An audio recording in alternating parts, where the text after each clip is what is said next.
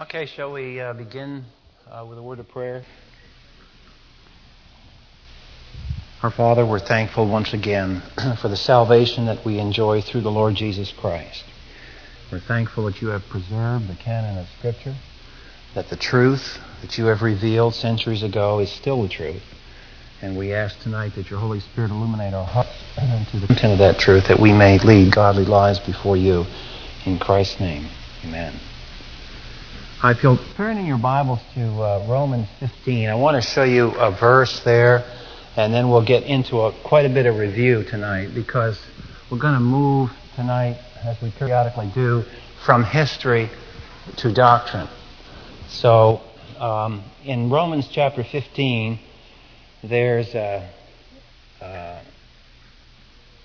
great scripture there that puts the Old Testament in perspective.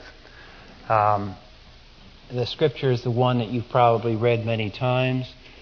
It says, "Now may the God who gives perseverance and encouragement grant you to be of the same mind, one with another, according to Christ Jesus." Well, how does God give the perseverance and encouragement in verse 5 of Romans 15? Because in verse 4, the preceding verse, it says, "For whatsoever was written in earlier times was written for our instruction, that through perseverance and the encouragement of the Scriptures we might have hope." So one of the tools of building hope and faith is the Old Testament. And just to illustrate that, since our pastor's giving a series on the Beatitudes, I wanted to show you a practical illustration of the fact that the New Testament is not new. In fact, very little of the New Testament is really new. It's called the New Testament because of the New Covenant. But it's not like everything in the New Testament is something like it wasn't there in the Old Testament. I'll prove it to you. If you turn to Matthew 5 for a moment, and the Beatitudes, and our pastor covered the first two in Sunday service. But if you turn to Matthew chapter 5, verse, let's see, which were verses? Verses 4 and 5. Now, you remember this from Sunday. "Blessed are those who mourn, for they shall be comforted. Blessed are the gentle, for they shall inherit the earth." Now, for all the world, this just looks like Jesus made this up on the Sermon on the Mount. Now, he just gave the sermon. Everybody listened and said, "Ooh." Well, it's more than that. Actually, many of these are quotes directly from the Old Testament. The one that's not the quote from the Old Testament is verse 3. And in verse 3, "Blessed are the poor in spirit, for theirs is the kingdom of heaven." It's the introduction, just like the Psalms. It's almost like a title.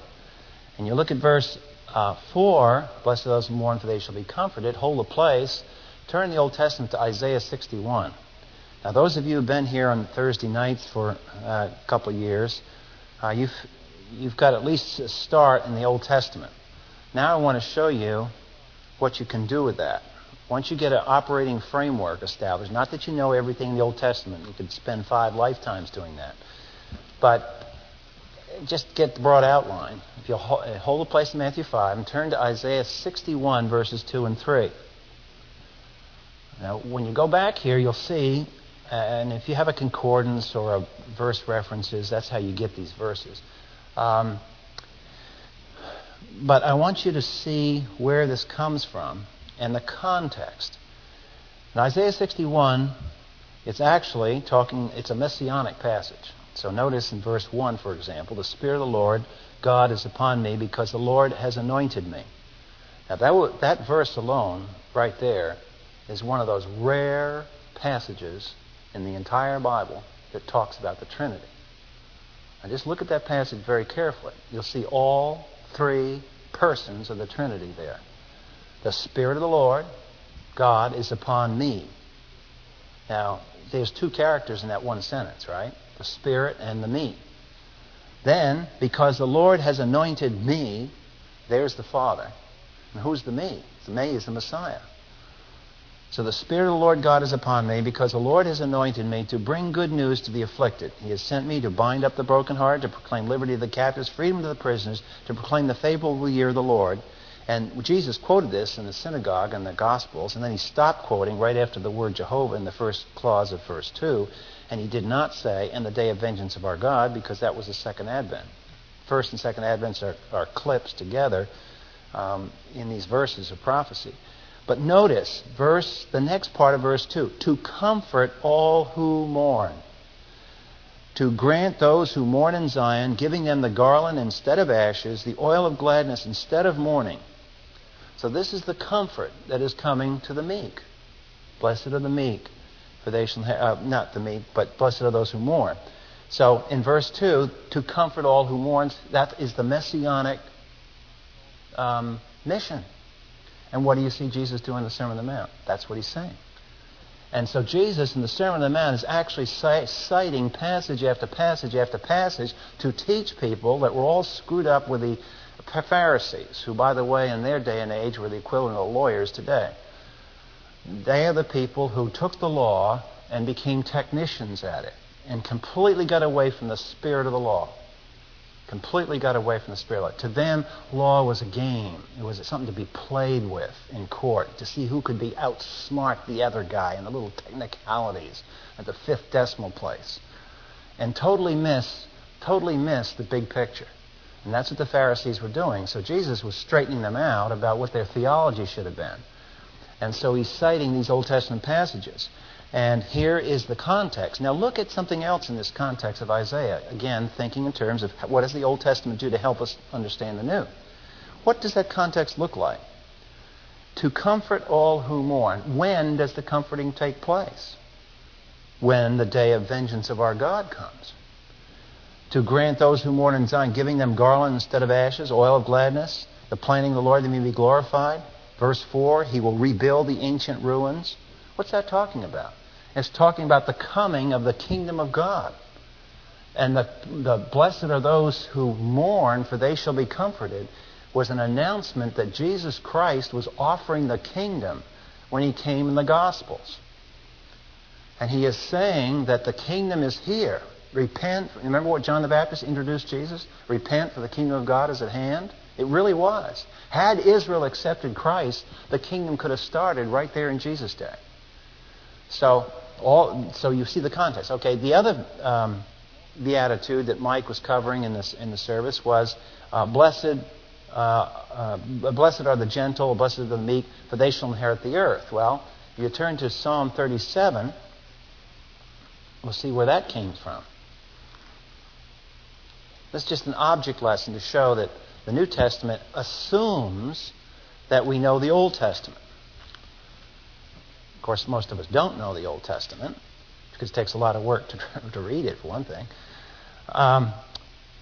Psalm 37, verse 11. Again, notice the context. Look at the original scripture in the original context. Psalm 37:11, but the humble will inherit the land and will delight themselves in abundant prosperity. When? Look at the previous verse. Yet a little while and the wicked man will be no more, and you will look carefully for his place and he will not be there. That's the coming of the kingdom of God on earth.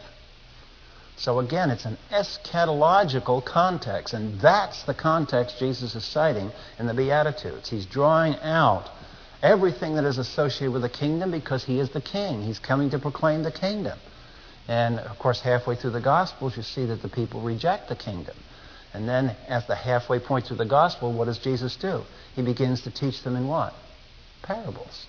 He no longer teaches clearly. And he says, let those who have ears to hear, let them hear. See, he starts to mask the teaching. So only the remnant, only the believing remnant will now hear the rest of the story. Because the nation as a whole could have heard the whole story when he started his ministry. But they rejected him. So then he changes the tune as he goes through his ministry. But anyway, it's just a little... So how knowing the Old Testament really makes the New Testament come alive. Well, tonight what we want to do, if you look at the notes, we're on page 29 of the notes. And we're going to go into a doctrine section. So let me since by way of review, take you back to the original scheme of things here. Back 2 years ago, when we started, I guess 2.5 years ago. And you remember we said that the way we're approaching this on Thursday night, this is not a substitute for verse-by-verse teaching. That's not our goal on Thursday nights, verse-by-verse teaching. It's more of a history and apologetic approach. So it's a slightly different approach than is sometimes used. But the thing that we want to build in our souls and understanding is that there's this frame of reference in the Scriptures. Events and doctrine. God speaks publicly in Christianity. That's the difference between Christianity and all the other religions, is that only in the Bible does God make a contract in writing with His followers. That is not true of Buddhism. That is not true of Confucianism. That is not true of Taoism. That is not true of Islam. That is not true of any other religion except Judeo-Christianity. Only in Judeo-Christianity does the God of history make written contracts with a human person. You cannot find that in any other religion. And that ought to ring bells. We ought to say, wait a minute, what's different here? And you know what the answer to the question is? Because in Judeo-Christianity alone, do you have a God who speaks? Who actively speaks in a public fashion. So let's look at these events again, because this sets us up for what we're going to learn about David, Saul, and these kings that are fouling up the waters here. We clustered these 4 events out of Genesis and called it the buried foundation.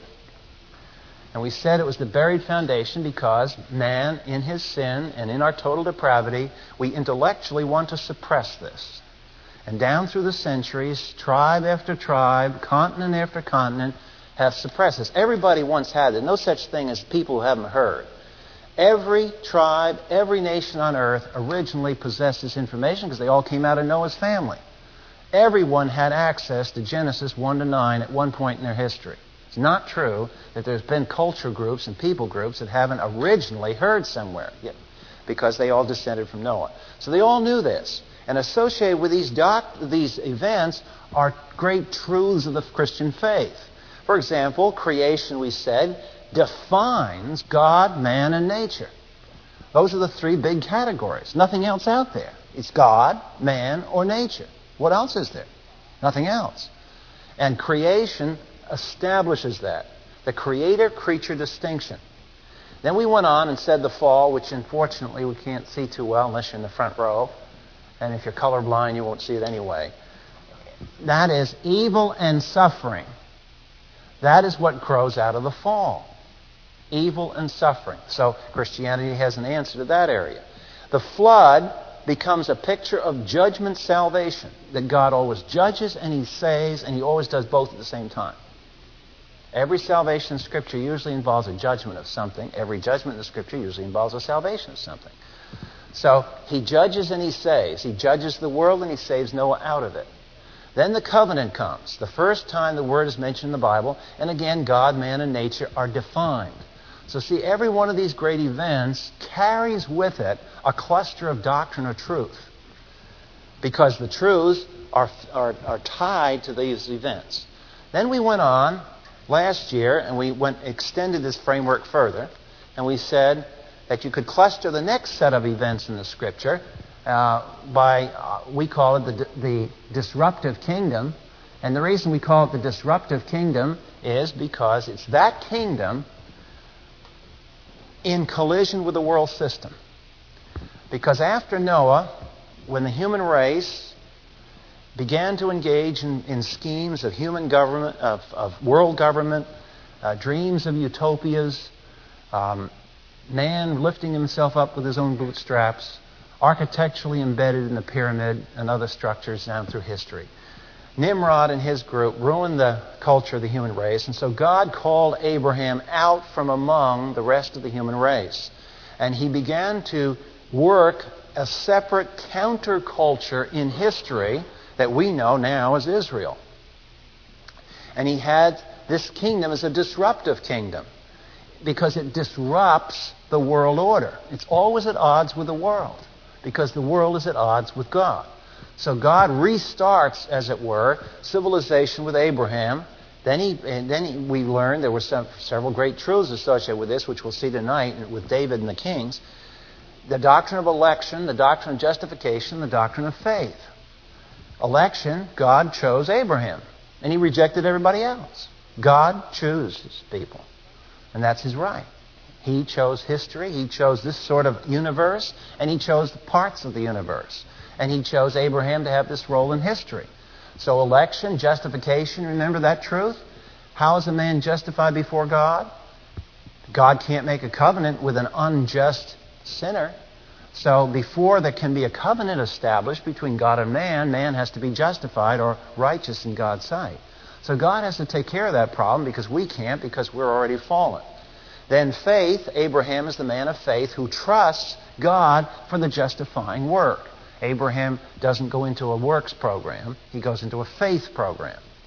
Then we had the Exodus. The Exodus was, again, an event very much like the flood. It was one of those great dynamic events in history when God judged and he saved. In this case, he judged the Egyptians and he saved the Jews. Just like in Noah's day, he judged the world and he saved Noah's family. But in this case of the Exodus, a new element came into higher visibility. And that was the means by which judgment salvation is executed, and it is through death. And in particular, blood atonement, the blood on the doors of the Jewish homes in Egypt. Then we come to Mount Sinai.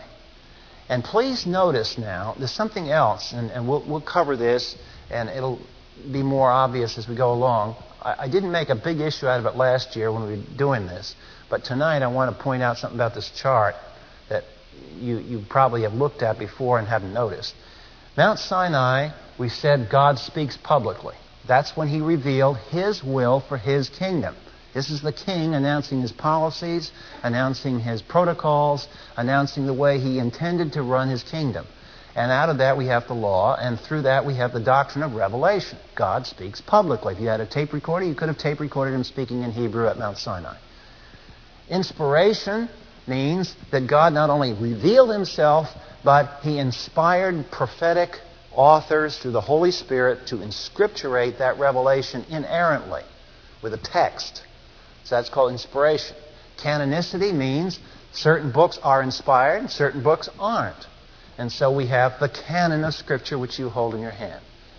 Then we went on and said, after Sinai, the king said, because this is a disruptive kingdom, that I want to begin my program of exterminating evil from history. And it's a very painful process. And so he declares holy war. And we have the conquest and settlement period of Joshua and Judges. And that with that, we have the rise of a doctrine which we've been studying now for months in practice, and that is the doctrine of sanctification. Now we're not talking about salvation because the kingdom's already there. We're talking about sanctification, or the growth of people in the kingdom. And then the rise and reign of David, where the leadership of the kingdom comes into force, and again we have sanctification. So this is the way there's been a progress of revelation. But what I want to show you about this chart tonight is observe the sequence. Observe the sequence. What we learn, and this is the value of studying the Scriptures chronologically in the way God revealed them, because the Holy Spirit is a perfect teacher. He has perfect pedagogy, and he sets up the lessons in a sequence that we can understand. And he has a reason why Lesson 2 precedes Lesson 3, and Lesson 54 precedes Lesson 55. There's a built-in order and sequence to the way God shows himself. Now, observe the sequence here. What does God do first? Because this is going to figure into tonight a little bit, so that's why I'm going back to this chart. What issue does God stress first? The law or faith? Now let's look at that. Which issue does God press in upon people first? The issue is faith, not the law, not the details of his will. The issue is whether we are going to respond to him. That's faith. Whether we are going to accept his role of giving us righteousness. That's the issue. Because until we've been justified, we aren't even speaking terms with him. So before there can be anything else, there has to be justification, accepted and transmitted through faith. And that's the starting point. Can't go any further without that. God calls, there's the election, God calls it into existence because we don't sit around dreaming it up and saying, "Oh, gee, I'd like to know God today." Now, in our consciousness, we might have that sensation of waking up and saying, "I want to know God this way." But if we really knew all the details, it would be because God, the night before, and the night before that, and the week before that, and the month before that, was working on our heart through circumstances and other people to bring us to that knowledge. So here's God calling, justifying in faith. Then, of course, he shows us the details of salvation because this is the origin point of the nation. After the nation is saved, after it comes into existence, then notice, then revelation is given in detail. Mount Sinai speaks of his will, not for the world. Mount Sinai, God wasn't talking to the world. He wasn't talking to the Egyptians. He wasn't talking to the Moabites. He wasn't talking to the Assyrians. He was talking to the Jews. And he was saying, this is what my kingdom is. You're in my kingdom. This is my will for you. So, Mount Sinai is addressed to the saved. Now, here's a spinning question here. What then is the order between Savior and Lord? Let's think about that for a minute. There's a big controversy going on in Christianity about lordship and salvation and all the rest. Well, which came first here? Salvation or the law and all of the lordly details of the kingdom? Obviously, salvation came first. Then after that, his claims on every detail of their life. There's a sequence in the way the revelation came. Now, this isn't saying that this was cheap salvation. Obviously, if you had been there and you'd seen Egyptian boys die next door and the parents crying because they lost their firstborn, I think it would duly impress you that God was there.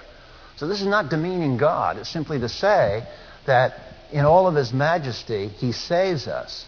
And then he calls us in and says, "Now, here's what I want you to do." Boom, boom, boom, boom. And then we become aware of what really is involved in lordship. So there's a sequence there. Now we've come to sanctification. And observe another sequence in this diagram. Which comes first? Spiritual growth or teaching the Word of God? How do you get spiritual growth? You can't have spiritual growth without teaching, without the revelation, without the inspiration. God didn't start his kingdom sending everybody into the conquest and settlement to kind of spook it out themselves. First, he gave them the content of his word. Then, he forced them into a situation in life where they had to apply it. Teaching and then application. Teaching and application. Teaching and application. So, where you have the need for spiritual growth, there's always going to be teaching. Doesn't matter who, doesn't matter when, doesn't matter which century, doesn't matter who's doing it. Somebody's got to do it. In Israel, the Levites' job was to do this. Constantly go over the Torah, over the Torah, over the Torah, over and over and over and over. Repetition, repetition, repetition. Why? Because we forget. So after that, then we can have sanctification. Because now, when we enter the details of life and face circumstances, we got some tools. We know what the will of the Lord is. So we have a way of handling circumstances. Okay, now what we want to do tonight is we want to look at an expansion of doctrine of sanctification that we're looking at that slide. We said David was the model in sanctification. He provided us the perfect role model for the leadership of the kingdom. Now, if you'll turn to page 29 in the notes, we want to look at some Old Testament comments on Old Testament. So keeping that chart in mind, if you look at the last paragraph on page 29, where I say, meeting circumstances God's way with trusting obedience. And to do that, let me get another slide here. Let's go back to a slide we haven't seen for a while. But this one looks at the aspects of sanctification. Now, there's a simple hymn. We all know the hymn. It's in the hymn book, Trust and Obey. But there's no other way. Well, that may sound like a little child's hymn, but it's a very profound statement. It doesn't say obey and trust. It says trust and obey. Why is that? Same sequence. What do we say the sequence of truth is? Faith comes before obedience to the law. It is trust first, then obedience. What happens if you reverse it? Let's think about that for a minute. What happens if you try to obey before you can trust? What do you wind up doing? You wind up with energy of the flesh. Because you're doing it, and you're not doing it because you really believe God's in it, or God's got a handle on it, or really doing it in thankfulness to Him. You're doing it out of Operation Bootstrap. I'm going to do it with me. And so you can't reverse it. It's not obey and trust. It's trust and obey. Okay? Let's look at the pieces of sanctification. Remember when we studied this before, we said there's two areas, the position and the experience. Trust is the position. We trust in what God has revealed to us, who we are in Christ in the New Testament. In this case, who we are in Israel in the Old Testament. Trust. And then when we know where we are, then we obey His will for somebody in that position. But if you don't believe you're in the position, you're not going to be obedient. Not in a trustworthy way. So it's position and experience. Position and experience. And we showed this, the historical illustration. The position is the Abrahamic covenant promises. Remember, what are the three promises that God gave in the Abrahamic covenant? You will make Israel's destiny in history is to be a worldwide blessing. Salvation will always come to the world through Israel. The Scriptures we hold is a Jewish book, not a Christian book. It's a Jewish book. The Savior was a Jew, not a Gentile. And world peace is going to come when the Savior, a Jew, returns to this earth and His own nation accepts Him. And that's why Jesus said, Jerusalem, Jerusalem, I will not come back to you until you say, blessed is he that comes in the name of the Lord. And until Israel, in one sense, Israel is the blockage to world peace. Because it's a continued rejection by Israel of her Messiah that prevents him from returning. Not going to return until he gets a welcome from Israel. So the Jew is the key to history. Always has been, always will be. Abrahamic covenant. You will be a worldwide blessing. The second thing the Abrahamic covenant did, it promised Israel eternally land. It promised a continuing seed. In spite of the Hitlers of history, no one will ever successfully eliminate the Jew from history. Hitler tried it. Haman tried it. All kinds of people have tried genocide against the Jew. It will never work. They are the anvil that always breaks the hammer. So the seed will go on. That's the Abrahamic covenant. Now, the Sinaitic covenant was conditional. Abrahamic covenant just said, Abraham, I'm going to do this, this, this. Nothing about Abraham doing this, this, and this. It was God doing the thising. Now, in the Sinaitic covenant, what do we notice the structure? All through the book of Leviticus. All through the book of Exodus. Was it, I'm going to do this for you, Israel? No. I've already done it, Israel. Now you obey me, and if you obey me, I will bless you here. If you disobey me, I will curse you. I will discipline you. So it's conditional. Why? Because it's the will of God. God respects our choosers and forces us to choose. Doesn't treat us as robots. So blessing and cursing in that sense, as in the everyday sense of the word, is contingent. Okay, that's trust and obey. One other thing that we want to do before we get into this kingship thing again tonight. What did God say back in Eden to Adam? What was the role of man? To subdue the earth. Man was to rule. Now, what is the Hebrew word to rule? Malek. It's the Hebrew word to be king. Dominion. To malek. To have dominion over. To rule over.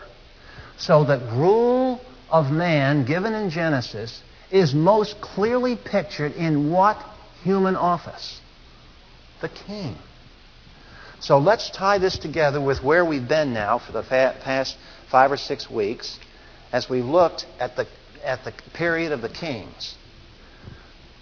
Because a lot of people don't ever get into this. They'll read a few of the stories and think of it, and the stories are exciting. You can make a movie out of every chapter in Kings. But there's more to it than that. So we want to see something here. Let's draw a diagram. On one side, we're going to put Saul. On the other side, we're going to put David. Now, this is history from about 1000 BC on through about, let's put 800 BC, for 2 centuries. During these 2 centuries, God gave Israel a monarchy.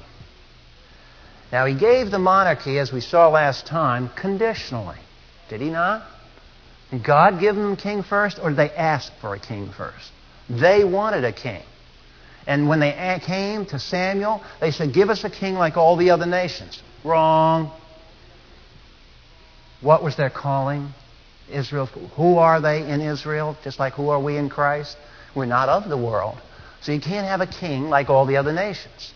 I'm going to give you a king, but he's not going to be like all the other nations. And who was the prophet who defined the monarchy?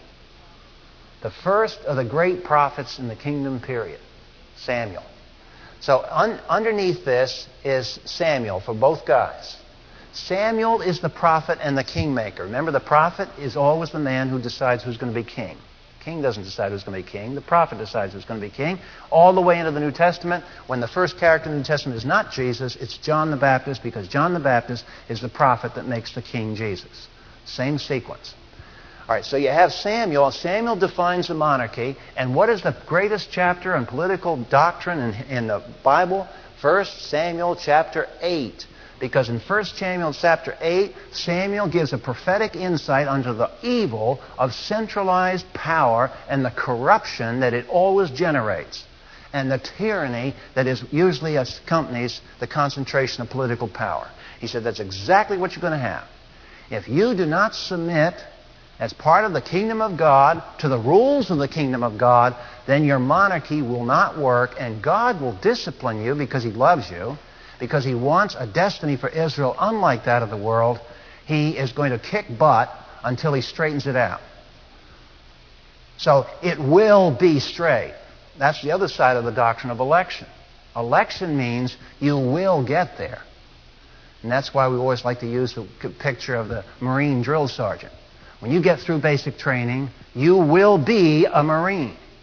And somehow you get the idea that you're going to have to participate a little bit in that process. And you also kind of get the impression that it's going to be slightly painful if you don't participate in the process. Well, that's the picture of election. God is going to get Israel in certain shape. And so there are 2 models of monarchy. And it comes out now because there's going to be one kind of model, this guy, and the other kind of model, this guy. David and Saul. That's the theme that underplays Kings. What book precedes Kings? Samuel. And what are the 2 major characters in Samuel? Saul and David. And we said that David was a man after God's heart. Does that mean David was morally better than the other kings? Did he have unscathed administration? I mean, you talk about the gossips and the TV media. Imagine what they would have had a field day with David. But you see, there's something different going on here. And that's what we want to observe tonight. What we want to do now is we want to tighten up our understanding of the Saul model and the David model. Because Saul is going to represent the flesh and human solutions to problems in life. And David is going to represent a man who backs off and lets the Lord solve the problems of life. It's not a question of who's the better guy. The question goes back to our diagram of how the kingdom works. What do we say was the first element in this kingdom? The law or faith and trust in the Lord. It was always faith and trust in the Lord. Which guy shows faith and trust in the Lord? Who is working the root of the kingdom, principle, better. David is. Now, on the bottom of page 29, I give 5 references. You can look them up later, but 5 references in Scripture that tells us, it labels an Old Testament saint. In the Old Testament, it's hard to tell sometimes whether, and that's in our Q&A, we've had after Thursday night Bible class, people have asked, well, gee, do you think so-and-so is a believer? Do you think he's a believer? It's hard to say, but in the Old Testament, they had something called circumcision of the heart. And that's the expression you'll find in those references I gave you. All of those references speak of that same operation. It's carried over, and Paul in the New Testament cites it. So that label is analogous in the New Testament to regeneration. It means they were born again in the equivalent sense in the Old Testament. So wherever you see Old Testament saints who were circumcised in the heart, they were the real believers. There were a lot of unbelievers in Israel, a lot of people that rejected the Lord. But the people who accepted and trusted the Lord were said to have been circumcised in their hearts. They were people of faith. What we want to do now is look at the mechanics of how you identify David model from a Saul model. Because all the kings we studied recently, Rehoboam, we studied Jeroboam, and we studied Ahab. All of these kings follow the Saul model of being a king. They're all men of works. They're all insecure. They're all trying to solve their problems with human solutions. And they all foul up. And what's worse, they get involved in a compounding cycle of one guy messing up, leaving debris in history. The next guy comes behind him. Now he's got more problems because the first guy created a mess. He got his own mess. He adds it to the first guy's mess. Now we got mess times 2. Then the third guy comes along. Now we got 2 times 1 more. So we got 3 messes. And this just keeps compounding until the kingdom, as we're going to see in the next chapter, collapses. The whole kingdom of God collapses. Tragedy in history.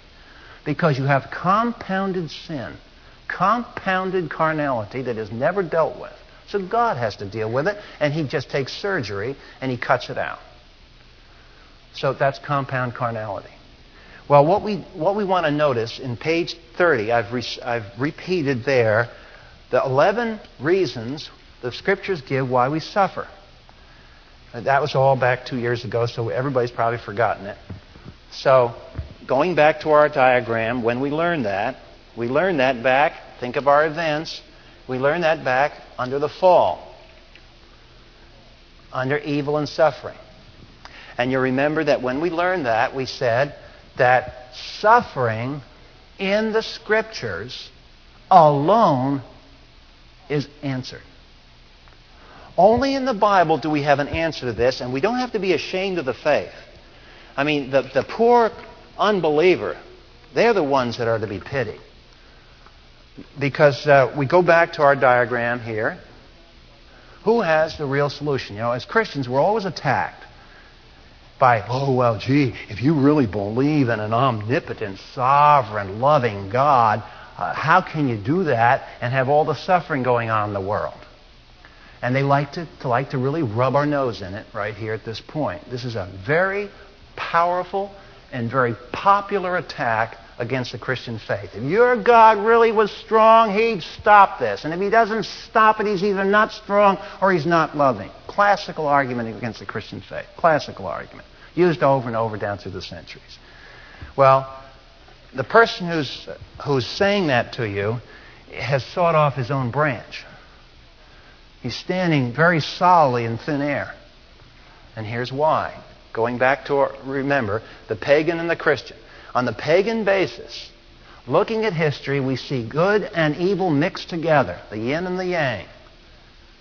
Good and evil mixed together. On a pagan basis, there never was an origin to evil, and there never will be a resolution to evil. It has always gone on and will always go on forever and ever. And on an unbelieving basis, there simply is no answer to the suffering issue. None whatsoever. So the non-Christian shouldn't even be concerned with it because he couldn't even start with a solution. He can't even define the problem. There is no solution to it. It's all just a mix out here. But in the Christian faith, we go back and we say, okay, we have an origin right there. An origin starts with a fall, and it ends with a judgment, because then God pulls evil and good apart, heaven and hell, and they remain separate forever and ever and ever, never to mix again. Now you tell me, which would you rather have? Would you rather think of going onto your deathbed, never having a hope, but always, if you're going to believe in reincarnation, you get reincarnated back into this mess again? Maybe you go through with it as an ant, a lion, a man, go into it as a cow, whatever you come up with in the next cycle. Here you are going through good and evil again. Now, it gets boring after a while. And that's exactly why in Oriental religion, their salvation is destruction of the individual. The classic Eastern solution to this problem is pictured as a drop of water going into the ocean. Loses its identity. It's a form of theological and spiritual suicide because it's the only way out of the cycle. They have no other way. There's nothing there. So that's their only salvation. So we have a bracketing of good and evil. Now we have to come in closer. Okay, we've got it bracketed, and here's David, or here's us, or here's Ahab, or here's Jeroboam, somewhere along that blue line. And we've got circumstances of life where we're suffering, circumstances that oppose us, certain problems that arise in our environment. So here we are. Now what do we deal with it? Well, what did we say? We have to walk by faith. But how do we walk by faith? Well, it goes back to the object of faith, and so we come back to this diagram that we've gone through over and over again. If we believe that God is the Creator, He is what in His mind compared to our minds, and compared to our planning? He is omniscient. He has an infinite plan that is perfect. Does that mean, therefore, as an infinite planner, that we can know the details of His plan? No. Well, then, what good does it do if we know that He has an infinite plan, but we can't ever know it? We trust His character. We trust the fact that He has a method, so to speak, to His madness. There is ultimately a loving reason why things are proceeding the way they are proceeding. Now, if you can't believe that, you can't cope with it. That's it. It goes back to faith. You can fake it.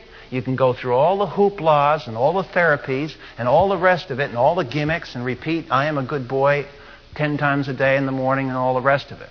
But all of it in the final analysis is just a lot of hogwash and hot air. Because it doesn't come from the heart. Deep down in our heart, while we're going through all the gimmicks, we know very well we don't really have an answer.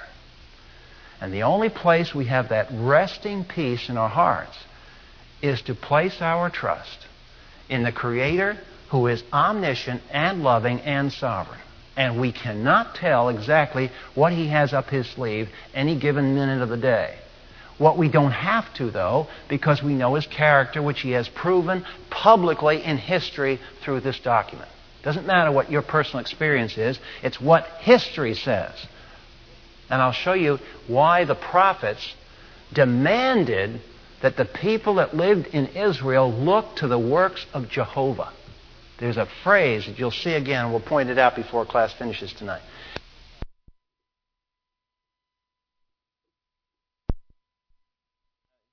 That list is not meant to be a total list. It's not meant to say that that's the final word. I'm suggesting by giving you a list that when there's a problem and when there's pressure and when there's a circumstance that's disrupting you, that you can trust that God has a purpose, and these 11 suggests what some of these purposes can be. So let's take a look at what these purposes are. On the left side, there are 6 different patterns of suffering that are due directly to the fact that we have sinned. On the right, however, there are 5 reasons that are not related to our personal sin. And you see those patterns in Scripture. Now, we won't have time to go through all of them. I'm just pointing out, however, number 2 and number 5 are the ones we want to look at in connection with the kingdom. Number 2, the effect of personal sin is self-induced misery. It is the fruit of foolishness. Whatsoever a man sows, that shall he also reap. Very easy lesson. And a lot of our suffering is, if we had really admit it, self-induced. It's our choices. And then we whine and cry and all the rest of it because we reap what we sow. Well, I mean, that's why we were created this way. You don't sow one thing and get something else. So pattern 2 is very popular. Pattern 5 is what we want to look at for life inside the kingdom. Because pattern 5 means that in addition to 2, God the Father will discipline us even when we don't reap what we sow. We might be able to escape in some way. Some bizarre thing happens and we avoid pattern number 2. But if we are disobedient to our Father, we're never going to avoid pattern number 5. Because He's going to see to it that somehow He gets our attention. And that is pattern number 5. Okay, now let's think about the David model of leadership and look at these patterns. Here's David, and we saw a case where David sinned. Famous incident. Adultery and murder. Okay? David does what? The prophet comes to David, and David is challenged to confess his sin. And we went through this diagram. Here's the David model. Restoration to fellowship through confession. And the first step was that there has to be a conviction of specifics. Specifics. Not generally vague, but a conviction that there was a specific disobedience to a specific will of God. Now, that was taken seriously in church history for many centuries. This is why, by the way, when people read some of the great saints of history in class, you'll have somebody will read something about the Puritans, for example, and they say, oh, these people, they ought to have gone to see Sigmund Freud or something. They're so depressed. That wasn't the point at all. Idiots who say that don't have a clue as to what that was all about. The reason the saints of the church were going through this so-called depression wasn't to be depressed. They were trying to go through and find what the problem is. Lord, where have I sinned? What does the Psalm say? See if there's any wicked way in me. That's not being psychiatric to ask the Lord to show if there's evil in us. You go to a doctor and find out whether there's viruses in us. We go to the doctor to find out whether there's bacteria in us, whether there's broken bones in us. So we go to God to find out whether there's sin in us. What's the problem? Who else are you going to go to? So here's the prophet speaking to David. And David, you remember, he became convicted of his sin. Now, what's another synonym for the word convict so we don't get too religious here? Word that is a synonym to convict is the word to convince. Why do you have to be convinced? Because what is the basic modus operandi? Faith. How does faith operate? It's got to be operating on the basis of truth. So I can't believe if I don't believe it's true. So there has to be a conviction of sin. Then there's a confession of sin. And at the point that I understand this, I acknowledge my choice. That's what God wants us to do. To acknowledge our responsibility. See, this is why there's a hidden agenda in the sinful heart of men that always creates this thing that we're going to deal with later called continuity of being, the phony pagan idea of God. You notice the last line on this chart? What was the bottom line of this thing? What is accomplished every time the biblical God is denied? Every time. Always happens this way. There's an ultimate victimization because there's no ultimate authority. Only in the Bible do we have ultimate responsibility before a holy God. And that's why there are other religions in the world. They're all approaches to get around ultimate responsibility to a God that I have to answer to. And that's the bottom line of why all these theologies are created, to bypass that. Well, David doesn't bypass it. When Nathan comes to David, the first thing David does, he confesses his sin and he moves on. He doesn't sit there. He trusts the Lord because he can't do anything about it. He sinned. He says in Psalm 51, I've sinned against God. I've done vast evil to my nation. I've done evil to my office. I have done evil to Bathsheba. I have done evil to Uriah. I have done evil to my army. But I have sinned before God. And that comes first. So David got it straight. He confessed his sin and he was restored. Because that's all God wants us to see. He wants us to acknowledge that we were at fault. It's our responsibility. And so we sit and we admit it's our responsibility. That's confession.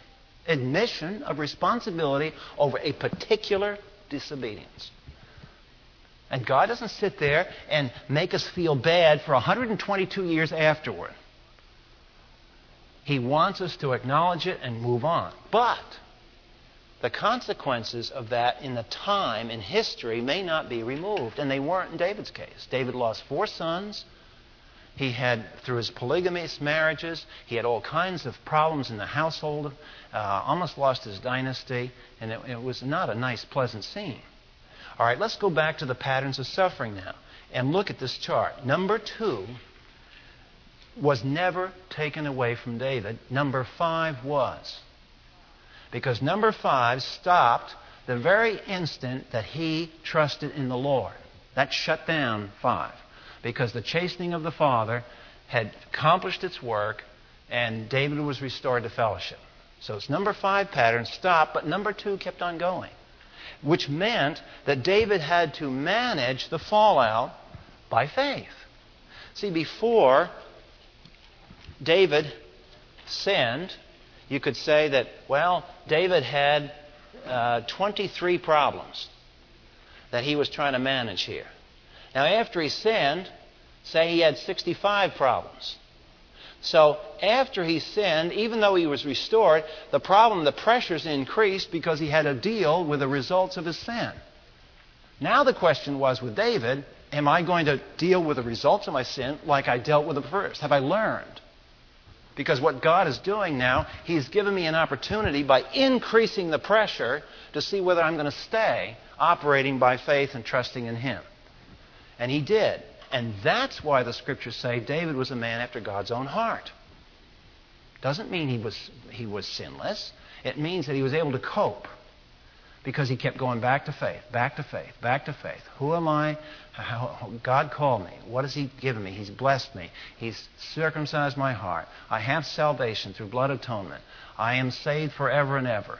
God can never take my salvation away. Man can never destroy. He can destroy my soul, but He can never destroy the real me. Because I am in fellowship with God forever and ever and ever. And nobody can take that away from me. Saul can't take it away from me. Death can't take it away from me. Disease can't take it away from me. And no revolt in my kingdom can take it away from me. So he had perfect security. That was David. Doesn't mean he was perfect morally. It meant that he was managing these circumstances. Now, we've studied for the past 3 or 4 weeks these 3 guys. On page 31, we've dealt with Rehoboam, we dealt with Jeroboam, we dealt with Ahab. Now, what has been the difference with these guys? What has happened to them? What did they do? They too had problems. You could diagram the problem that they had by saying, here's Rehoboam, now over Jeroboam in the north, and then Ahab, with a lot of kings in between. If Rehoboam had 10 problems, Jeroboam had 20, and by the time the ball got to Ahab, he had 80. So the pressure was increasing on these guys because increasingly carnality had compounded and complicated life in the kingdom. So every time one of these guys came to the throne, they inherited a bucket of worms that was there before even their own worms.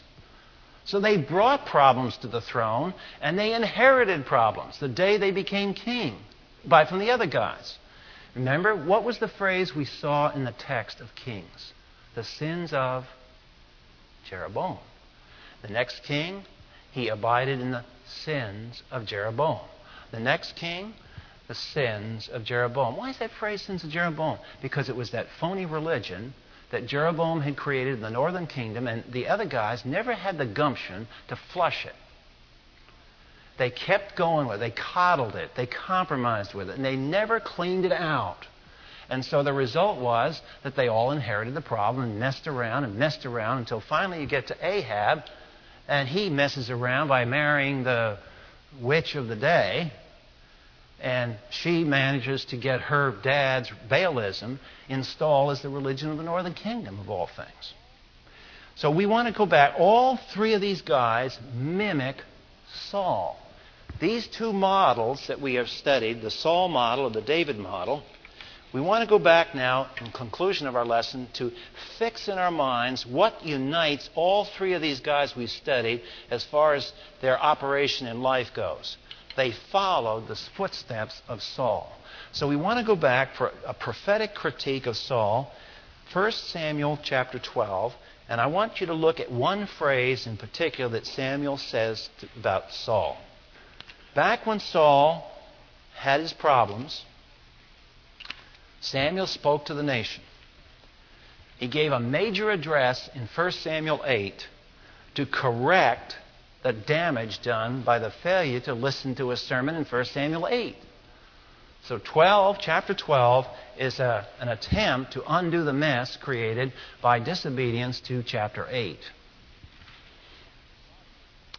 And there's a lot of good things here. We don't have time to go through it, obviously, in 5 minutes. But if you'll look at verse 19 of 1 Samuel 12. After the people heard Samuel talk about the kingdom, he demonstrated them in a supernatural way that God was not pleased with their choice. Then all the people said to Samuel, "Pray for your servants to the Lord your God, so we may not die, for we have added to all our sins this evil by asking for ourselves a king."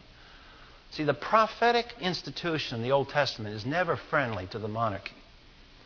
There's a deep hesitancy on the part of all the prophets to this king business. They don't like it. And you'll see as time goes on what they do with it. They transform the monarchy into a hopeful Messiah. But they view it with deep suspicion. And all these stories the Holy Spirit has preserved where they had these conflicts going on between the prophets and the people and the king. Samuel gives them a warning in verse 20, 21, 22, and he summarizes in verse 24, and that's the verse I want you to look at as we end our lesson tonight. Verse 24. Here is what the people, including Ahab, including Jeroboam, including these kings, this is what they were supposed to do. Here are the instructions. Only fear the Lord. Now, what does that mean? It means to respect His authority. The word fear here isn't fear and trembling. It's the idea I respect His authority. I go back to the creator-creature distinction. I am only a creature. I am not God. And I take my place. That means you sit down as a creature before the Creator, period. And get that authority issue straight. We are not our own gods. We think we are, and then we meet somebody coming down the street who also thinks they're God. Only fear the Lord and serve Him in truth with all your heart. Now, how do you serve the Lord in truth with all your heart? Next clause explains it. Consider what great things He has done for you, and where do you find that out? Let's be a person there listening to Saul, and if we ask Saul, well, Saul, Samuel, that's a great thing to think about, but how do we know what God did? Where do we go to find out the great things that God has done for us? The Scriptures. Here are some of the great things that God has done for us. Why does He tell them that? Why doesn't He say, just go home and obey the king? Why doesn't He just say, be good boys and girls? Or why doesn't He say, just say no? Why does He give this particular command? Consider what great things He has done for you. That's the call to faith. And you see, all during the Old Testament, it was not a rule of law. It was a rule of operating by faith. You could not walk in truth without considering what great things He has done for us. They had to know their history. Why do they have to know history? Because it's His story. Notice what He doesn't say in verse 24. For consider what great things you feel in your heart. It's not subjective. This is the objective facts of history. That's where you derive your faith from. Your emotions are up and down, up and down, up and down. A bad night's sleep and you feel lousy in the morning. You can't build anything on how you feel. You have to go back to 2 plus 2 is 4. What has God done for me? Period. And that's where we get the faith from.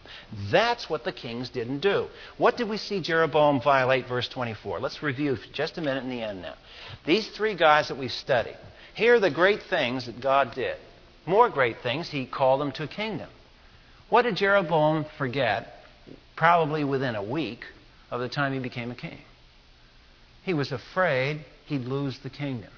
Wait a minute. Who promised that he'd have the kingdom? God did. Consider the great things I have done for you, Jeroboam. Hey, you listening? And no, I'm not. Because I'm so afraid and so distrusting of you that I've forgotten everything you've done for me. And now that I'm king, it's all up to me. 100% my works. And I've got to devise my gimmicks, my schemes, my solutions. And finally, who lost the kingdom? The kingdom was lost, wasn't it? And who's the cause of it? Jeroboam. Did exactly what he shouldn't have done. The thing he feared most, he wound up himself doing. Because he did not consider the great things that God has done. And you could go on and do the same thing with Ahab. So when we look at the design that we see here in this pattern again and again, what is sanctification all about? To school us to believe. Why? Consider the great things that God has done. The focus on sanctification is not really our hearts. The focus on sanctification is the character and person of our God and Savior. It's always looking up, not inside. Looking out, away from our heart. We know what's in our hearts. It's depraved. That's what's in our hearts. We don't need to know more of that. We need to know more of what God has done for us. So the lesson that we're still going to come to, and next week, the notes that I handed out this time, deal now, page 33, if you'll read those for next week, the working of divine chastening. And what we're going to deal with is how, under sanctification operations, God tries to get us to be a David and stop being a Saul. And he does it with that suffering pattern number 5.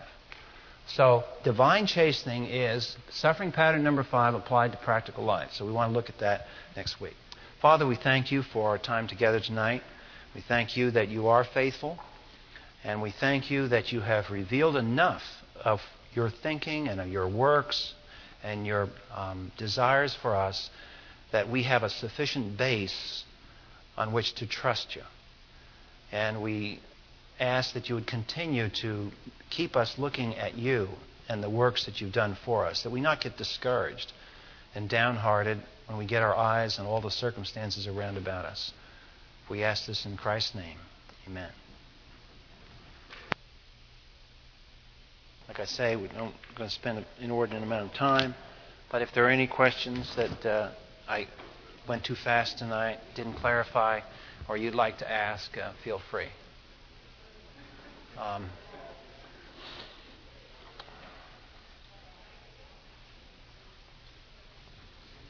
Okay, John. Anybody? Either we buried you with all kinds of material tonight, or you can't come up for air.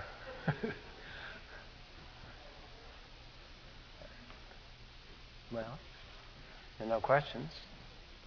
We'll call it. Yes. Okay. Era. It's a device to get rid of Christian influences on the calendar. So everywhere I go, I deliberately make it AD. And I refuse to do it, see. I don't care what they say. I have a right. If I'm writing, I will write the way I wish to write, period. And I am going to write it AD, whether you like it or not.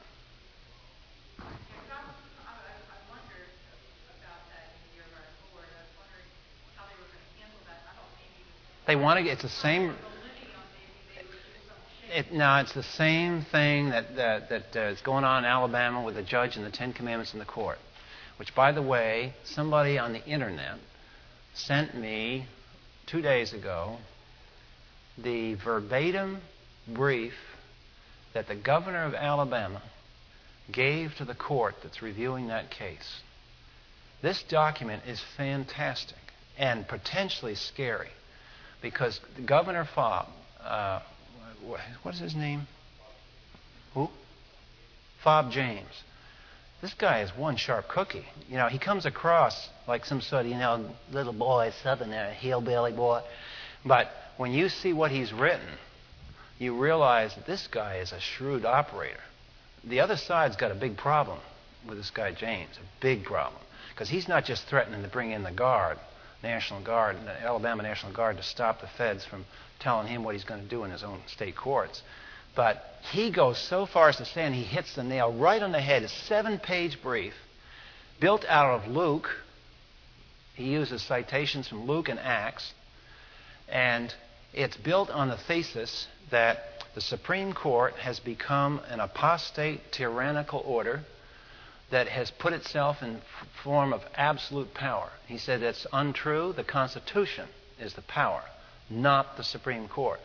And the Supreme Court, and see, this gets back to these Pharisees, my comment tonight. What did the Pharisees do? Think about it for a minute. The law was perfectly clear. Any normal Hebrew, and they were all literate, by the way, by the Jesus day. Those people were literate. And any normal believer should be able to go to that law, read it, and know what God's speaking. Now, yeah, there'll be details here and there, but come on. It's the stuff you know that gives you the problem, not the stuff you don't know. So everybody could have read the Torah, but no. Pharisees have to be the little lawyers. They got to come in, well, you don't really understand this. Let me explain it to you. And give me 613 different things and I'll explain it with you. How to cook an egg on the Sabbath day without working and all the rest of the hoopla. That's when I brought the Mishnah in. Remember that thick commentary? Well, they had gone through and they'd put all the stuff on the law. And if you remember what Jesus did, what Jesus is doing in the Sermon on the Mount, he's blasting the attorneys of the day. He comes in, he says, the attorneys are telling you, don't fear because you might get caught. See, technicalities. You murder somebody, don't sweat it unless you get caught. And that's what the Pharisees were saying. It's evil if you get caught. And Jesus said, wait a minute, hold it here. You missed the big picture, boys. It's the ethics behind the law that's the issue here. So here, and they argue with Jesus. And Jesus is the guy that gave the law on Mount Sinai. So here you have the Constitution analogy. We had the founding fathers of this country sit down and write the thing. You have James Madison, who, by the way, Fobb James quotes. You even have John Marshall, who was the lead Supreme Court justice, explaining in their own words in the late 18th century and early 19th century exactly what they meant by things like God, the state, the role of religion, and blah, blah, blah, blah. And so there's no excuse we don't understand the Constitution. So what Fobb James is saying, and this is what's the scary part, I mean, his argument is eloquent, but probably his statement is as threatening to this country as anything I have read since 1860. Because in 1860 we had people seceding from the Union on the basis of a civil war. And what Fobb James is saying, this is not just the guy calling the guard out. What he's saying, and he quotes Madison, whenever there's an arm of the federal government that reaches tyrannical powers, it is the right of the people to disregard it and disobey. And that's the governor of Alabama, who says we are morally justified in disobeying the Supreme Court because they have exceeded their authority and they're tyrannical. And we do so as submissive to the U.S. Constitution. Now, this is a debate that has only come up twice in our history. One was the American Revolution. One was the Civil War. And Christians got enmeshed in this thing.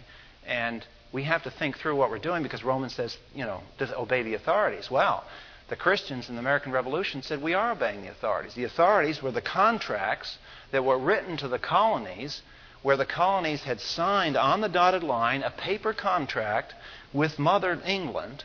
And the king and parliament came along and they changed the contract. So now the issue is, which authority are we obedient to? The written contract or the guys changing it? And what's scary to think about is that's what's happening here. And Fobb James is raising he's opening Pandora's box in that court brief. And it's interesting, you know what the court did after they got his brief? They took their hands off the whole case and said it's not a federal issue. And you know why they did that? Because if they had to respond to Fop James, they had to have decided whether it's right to disobey the Supreme Court or not, and they didn't want to do that at the state level. So he must have scared the kajabers out of the lawyers there, because that's what his case is all about. Who has the ultimate power? And then he signs off his statement. He says to the judge, "You must do your duty, Your Honor, and I will do mine." And this is the executive branch against the judicial branch. Very serious confrontation. And it's a document I think we all ought to look at. I'm going to try to get copies of it because it's something that I think we need to study, because I think this issue is going to come up. The other side has pushed it to this point. And we may well see now a real serious breach in this country over this issue. We're not talking race or any of the social issues here. We're talking something right down at the very bottom of our whole nation. And Fop James has raised the point. Very serious.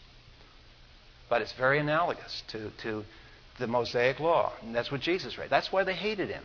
Think about it now. Here's this guy from Galilee without a doctorate, who never went through any of the Pharisaical schools, who claims to be the Son of God, who has the audacity to tell everyone in the nation that you can go right to the Torah and learn what God wants, and you can short-circuit the Pharisees. Don't pay any attention to them. They're lawyers that are hanging out in the trees someplace. Forget them.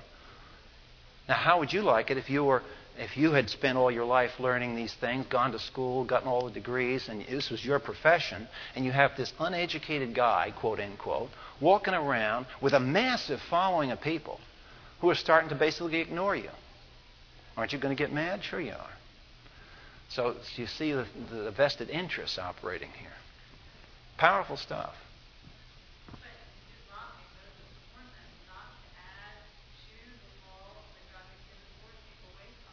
And the book of Revelation says the same thing.